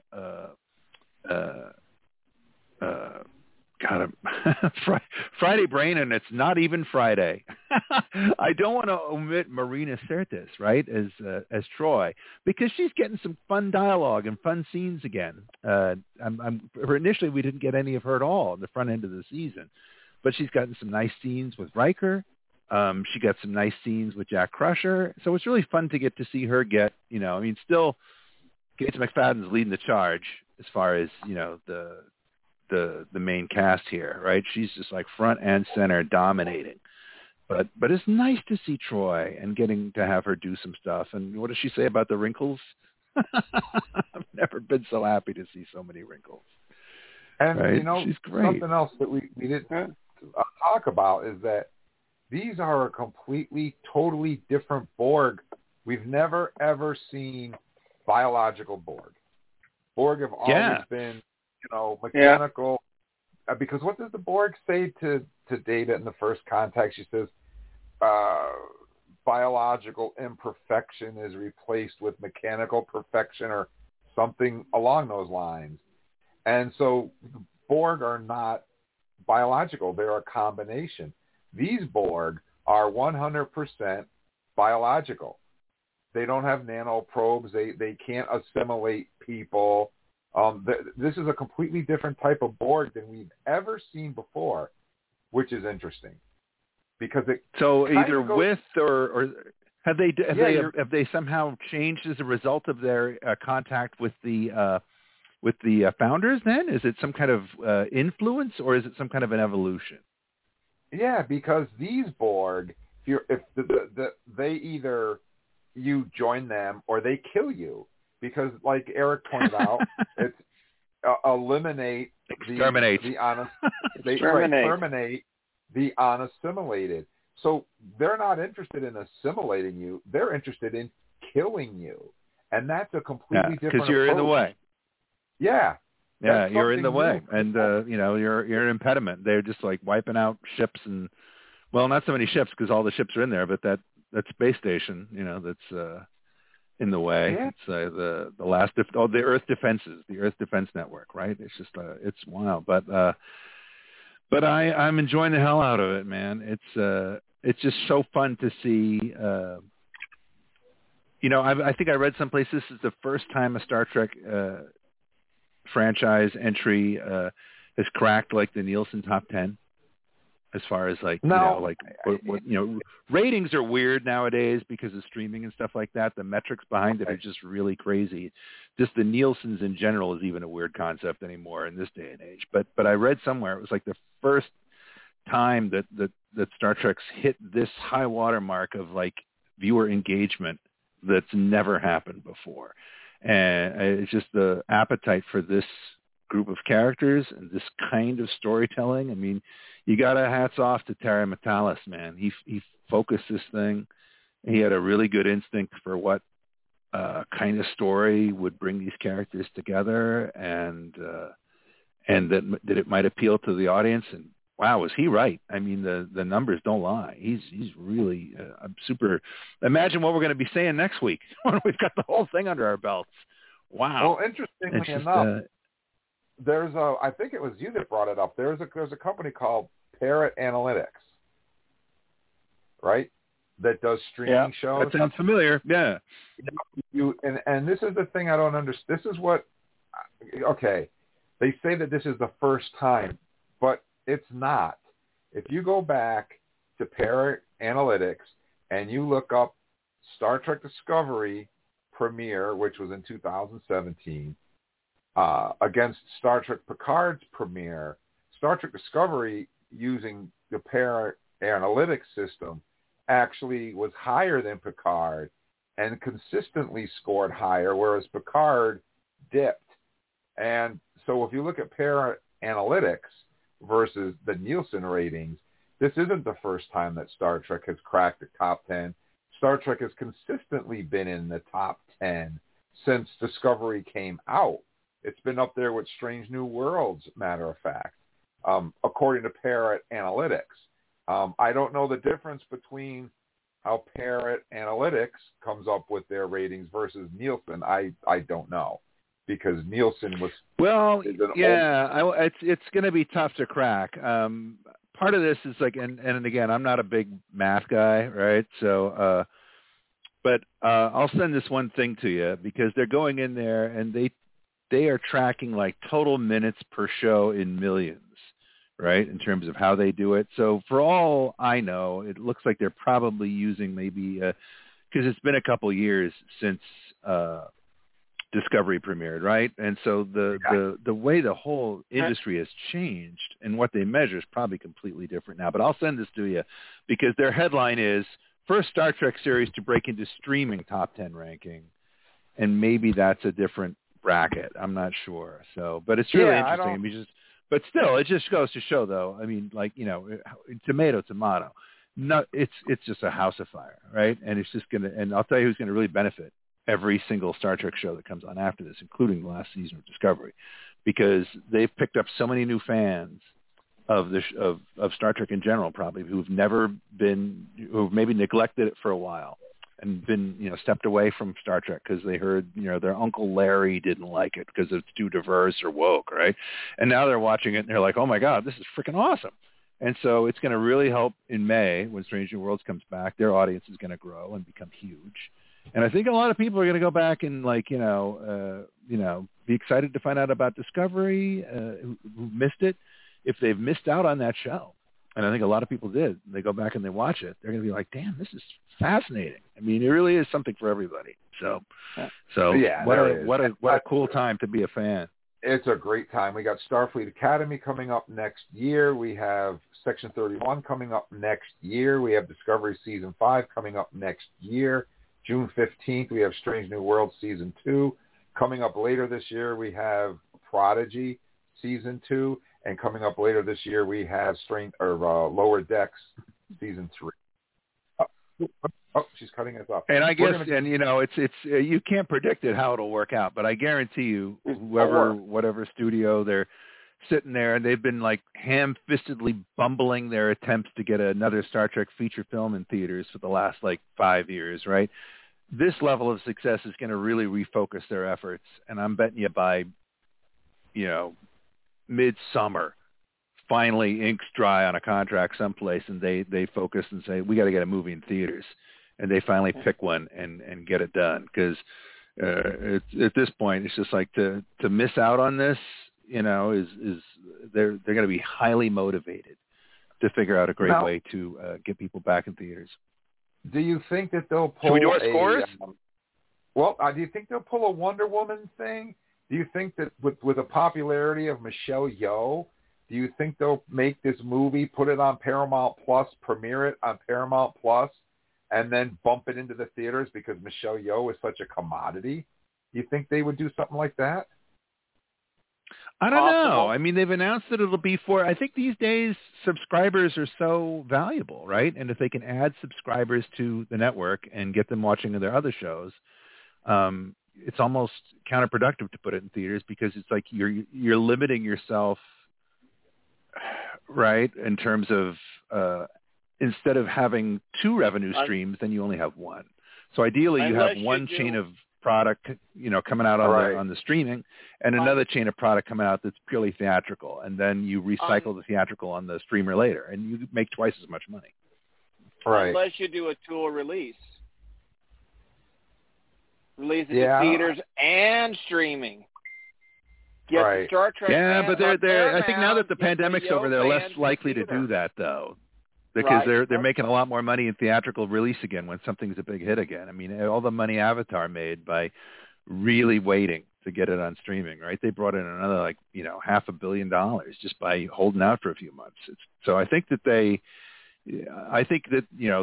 best formula I think is that they just have two different flavors, right? So like do all of your cool stuff, unique, freedom, experimental, neat shows over here on Paramount Plus, and then every now and then do a really crazy, big, epic, zany, crowd pleaser as a movie. But get the right brain trust involved in picking a good script, and they seem to have a really difficult time coming up with a consensus of that these last few years. Have been there's so many things we've read of I mean, to think that a Star Trek movie would be in development hell this long, it's hard to believe. But they're ruling the roost over there on the Paramount Plus right now. That's all I know. They got they're enjoying a hell of a resurgence.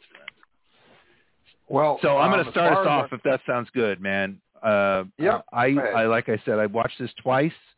The first time I watched it, I would have given it probably a 9, right? But I watched it again, and I just found that some of the things that were clunky for me, or goofy, or improbable, or resistance, my resistance was futile. So on a second viewing, I enjoyed it so much more, and I felt like I had a blast, and I was just like, okay, I'm ready to forgive, and my enthusiasm way outweighed my caveats. So on a second viewing, I have decided to revise that to a 10 because it was just so fun, and it got me so pumped for episode 10, and I just really enjoyed this cast. So rest in peace, Liam Shaw. We ain't done with you yet, though, sir. So, as they say, I'm but yeah, I'm perfectly willing to give it a 10 because this is a fun time, and there's some great stuff happening on this show. Wow, I think that's the first time you've given it a 10, isn't it? I don't know. It's hard to say, but I don't know. I feel a lot of affection for these people and what's going on, and not a time to nitpick when there's good stuff like this happening. And it's just fun to see it all coming together as we, are in the thick of the third act, right? As we're heading towards the resolution, whatever it may be. Always rather paint with a positive brush when I can. And like I said, it's easy to nitpick, I mean, it's sort of, what science fiction fans do. But, it's, but this just, I'd rather embrace the positive. And it's just, this was really fun for me. And I'm super pumped for episode 10. So yeah, let's give it a 10. You have it. A 10 from Paul. Wow, that's the first. We are the Borg. Lower your shields and surrender your ships. We will add your biological and technological distinctiveness to our own. Your culture will adapt to service us. Resistance is futile. All right. But do you have beer? And chicken wings. What do you think, Charles? Exactly. Well, I was going to jump in at one point saying we learned one thing and another thing in this episode. Because we sat there and said, well, Hangar Bay 12. Well, why does Signe want Dad to go to Hangar Bay 12? Now we know why he wanted to go to Hangar Bay 12. I'm going to leave this one just a little bit of room for the finale. But I'm going to bump it up to about a 9.8. Enthusiasm. Let's see what we could do with that 10. Let's see what we could do with episode 10. Well, I am not afraid to give out a 10. I have given 10s consistently so far. I want to have a little caveat here, though. I agree with what Paul said. I think that the nostalgic levels here make me overlook a lot of things that I probably wouldn't have or maybe shouldn't, because I'm just so sucked into these guys being back together again. that you know, I think that Terry Matalas has made a lot of missteps, and I'm going to point them all out next week. I think that there's a lot of things that could have been different, there's a lot of things that could have been better, but as I said, the nostalgia of the whole thing is just it just blows my mind, and all those things I'm like, okay, I don't care. Worf is back. It doesn't matter. He's beheading people. Okay, you know, seeing them back together is great. Seeing Enterprise D is great. The musical cues are great. The characters are great. So yeah, all right. I'll point out my problems and issues next week. They don't affect my feelings about the show, though. I'm going with this one. I'm going to go with a 9.9 for this one. The points. The okay. points. I got to go with a 9.9 for this one myself. I don't think that Terry Matalas is necessarily the right person for moving Star Trek ahead. I'll get into that next week. But he's done a great job with the TNG crew, and I'm going to leave it at that. So, Charles, overall, where does that put us in reference to our fans? This puts us at a 9.55, which I will bump up to a 9.6. All right. Okay. Excellent, Charles. Wow. Pretty high. So we're pretty close to our fans. That's excellent. All right, guys. Well, there you have it. Where another show comes to an end. We'll be talking about The Last Generation, which is the episode which airs tonight, next week. You definitely don't want to miss that show because I've got a lot to talk about. So you want to join us next week. We'll have our fan shout-outs, our Star Trek birthdays. Go to our Facebook page and tell us what you thought about the finale of Star Trek Picard. And if you find a heart next to your name, we're going to read your comments, so make it good. Please do that. I want to say thank you to Virtual Eric for joining us virtually tonight. Thank you so much to Virtual Eric. We really appreciate you taking the time to do that for us. Thank you so much to Charles for hanging out with us and Trek Talking. Thank you, Charles. Oh, thank you. It's always fun to sit there and talk these shows. It's great, isn't it? It's a now golden age. Now I get to go watch episode 10. Yes, and thank you so much to Paul for hanging out and Trek Talking with us and for giving us a quick toy chest issue. Thank you so much, Paul. Such a pleasure, man. I'm going to slap up some pics on the Trek Talking Facebook page of those figures tonight, so they will be up there. But what a fun time, man. This is what a great time to be a fan. A lot of exciting things happening. Just really cool. So thanks for all the shared enthusiasm, friends. It is a great time. And I also want to let you guys know that producing Trek Talking and keeping our website up and running isn't free. Everything costs money. And so if you go to our Facebook page or if you go to trektalking.com, I put up some items in our store. We now have a storefront. You can get your hands on Star Trek merchandise and Trek Talking T-shirts and Trek Talking coffee mugs. You can also go to our website and just send us $1 on PayPal. Every little bit helps. A little bit from a lot of people makes a big difference. So please help us out if you can. And on that note, I want to say thank you so much to everybody. Star Trek fans are the best fans. Please, everybody, be good to each other and stay safe. Hailing frequencies are closed. Good night, everybody. Live long and prosper. Peace and long life, friends.